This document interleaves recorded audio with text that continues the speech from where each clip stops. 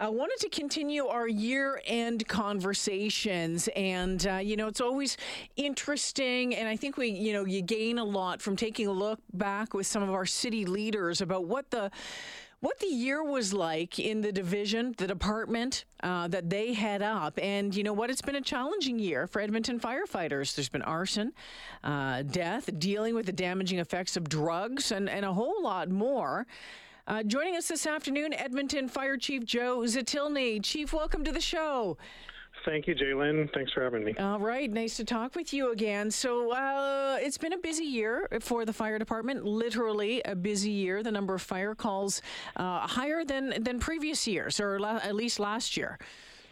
Yeah, and thank you. This year we saw another significant increase, so about 16.5% of calls increasing up to anywhere. We're expecting 78,000 calls by the end of the year, so that's a significant increase. And I've been so fortunate. I have just an incredible staff that are just dedicated to service and ensuring Edmontonians are safe, and that's what's pulled us through this year. Yeah, and I was going to ask you, how has staff handled that? I mean, if it's up right now, you're looking at 11,000 calls.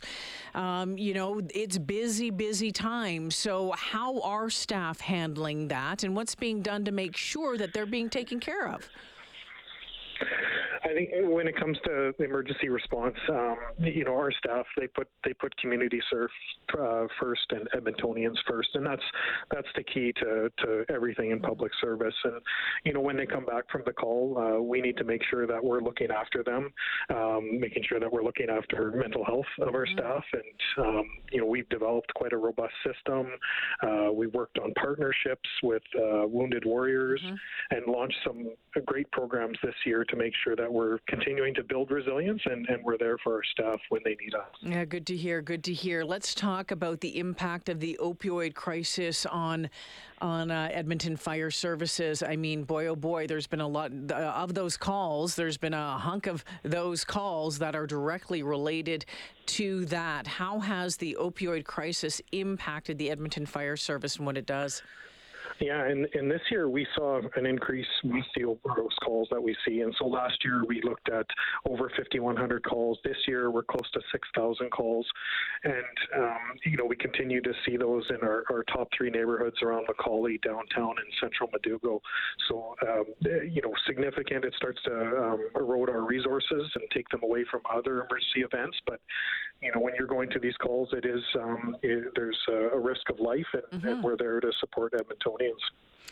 Chief, if I remember correctly, I think it was last December that the province announced that anyone dealing with an opioid addiction could visit one of the like a local fire station to be connected with the virtual opioid dependency program. Did that go ahead, and how is that unfolding? It did, and the statistics we heard back was we had people come to fire stations, which was great, but the fact that we partnered with Parents Empowering Parents and joined that cause, they saw a 30% uptake in people using the virtual opioid dependent program, and the feedback from the partner. Parents Empowering Parents program was they saw an uptake as well. So, we consider that a success, and we're glad to be part of those initiatives to get the word out.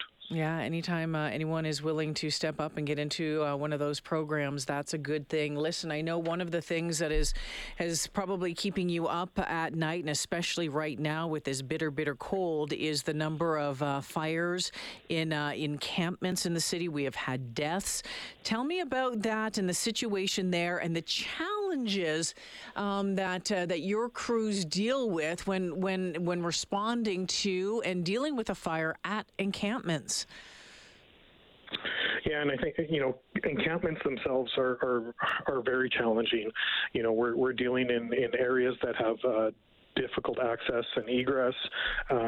There's materials and a lot of time propane cylinders, and the area is not conducive for the activity that's going on there. And so, this year alone, we saw 65 fire events just involving tents and encampments, and then tragically, we saw 5 deaths that were related to the fires that were there. And those are calls that we're on where there's fire present, and so these are people that are trying to stay warm, they're trying to cook, and they need the light, and it's just so tragic to see that this is occurring. And so our crews and fire crews have had to adapt over the last several years.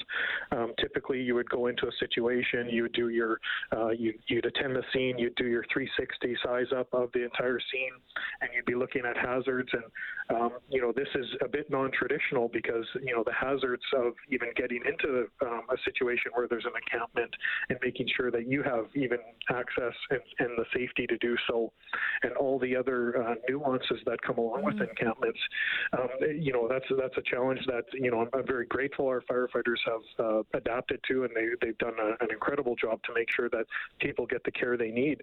But it is a challenge, and as we see this continues to grow as a challenge in our city. So how does moving forward, how does the fire department and the other emergency response organizations continue to deal with this, or how do we learn best practices with this? And I guess the other thing is what can we do to try to change it? Yeah, I think, number one, first off, if they see something happening, we want Edmontonians to call and never to be afraid to call 911 for help, whether that's you see something in an encampment or outside of an encampment. These are complex situations, and, I think one of the keys to moving forward is partnerships and working together with other agencies and stakeholders and making sure that we're doing our best and we're getting the outcomes that we want to see. From a fire department perspective, we've launched the community safety property team to address the vacant properties that are being accessed and that we were seeing fires in. But when it comes to encampments, there isn't much in the industry for us to do around prevention that we can do just on our own. And so we're looking at education programs and how we can help get more messaging out there so that people aren't taking cooking in their tents. They're being safer. It is a difficult journey, but we need to work together to be able to get the best outcome. Chief, are you going to be a part of that provincial task force that was announced recently to help address crime, addiction, and some of the social issues in the city? Yeah, I think if City Council feels it's important for me to be involved with Edmonton Public Safety and Community Response Task Force, I'm happy to participate. And I think this is such a difficult situation that we're facing, and these types of problems are best solved when we all work together.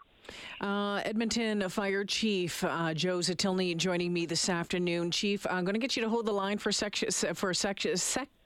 I need to take a quick break here. On the other side, a couple of more questions for you. You touched on arsons, and that's still being a challenge in the city, but there has been some success that you mentioned. I want to get into that, and also wanted to talk about the efforts to attract more diversity to the fire department. Hold the line. We'll be back with more of the Edmonton Fire Chief right after this. Edmonton's Fire Chief joining me on the line this afternoon. Great to talk with you, Chief. When it comes to arsons, like deliberately set fires, in Edmonton, there was an increase overall in those numbers, but in a certain area of town, there's been a dramatic decrease. Tell us about what's going on that front. Yeah, and thanks, Jalen. The leading causes of fires in our city are deliberately set or suspected to be deliberately set fires. And when I look at 2021 and we see the number of deliberately set fires being 971, and then in 2022, up to November, it's 1,544. Wow. That's a significant problem.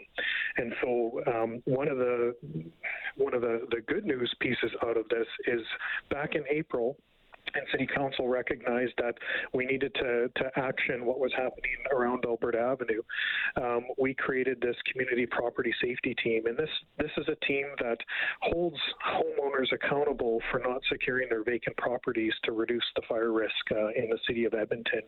And so we ask property owners, or we ask neighbors, or when we go to calls and that there's been a fire, we check if it's a vacant property, and if it is, we put them through a process to address that property. And to date, we've identified 177 properties into the system that needed to be addressed. And out of those 177 properties, we've had 55 that have been addressed, and a number that have been demolished. And so, with that initiative since April, we actually saw the number of deliberately set fires around the Alberta Avenue drop to 13, which compared to 132 last year, that's a significant decrease. Yeah, that's huge without a doubt. All right, Chief, before we run out of time here, curious to know when it comes to attracting more diversity to the fire department, what's being done on that front, and are you seeing any gains there? Yeah, and the short answer is yes, we are. And firefighting has a long history of being a male occupation. And more people, as we get out and we start talking about it and engaging communities and getting more messaging out, that it's more than just the perceived physical ability to do the job. And it does provide that exceptional work-life balance. So we're doing our best in the community through our outreach and recruitment processes to be able to engage people who may not have thought fire could be a profession for them, and letting them know that they have a place in our ranks. And so a lot of this has been done through our Camp Inspire program, which we see groups of 20 come in, and we focused on people who identify as women or other, and we've seen a significant increase in applications for those identifying as female or women coming into the service. So it's very exciting. But as a fire service, and this is across the fire service in North America, we generally see low diversity when it comes to women in the ranks, and so we know we need to do some work there, and there's a lot of effort underway, and it will take time to get to a better balance, but we are seeing progress. All right, Chief, I have all sorts of other questions for you, but we're out of time this afternoon. We'll have to catch up in the new year. I want to thank you for making time for us this afternoon. All the best over the holidays, and all the best in 2023. We'll talk to you then. All the best to you as well. Thank you. Take care. Edmonton Fire Chief Joe Zatilny.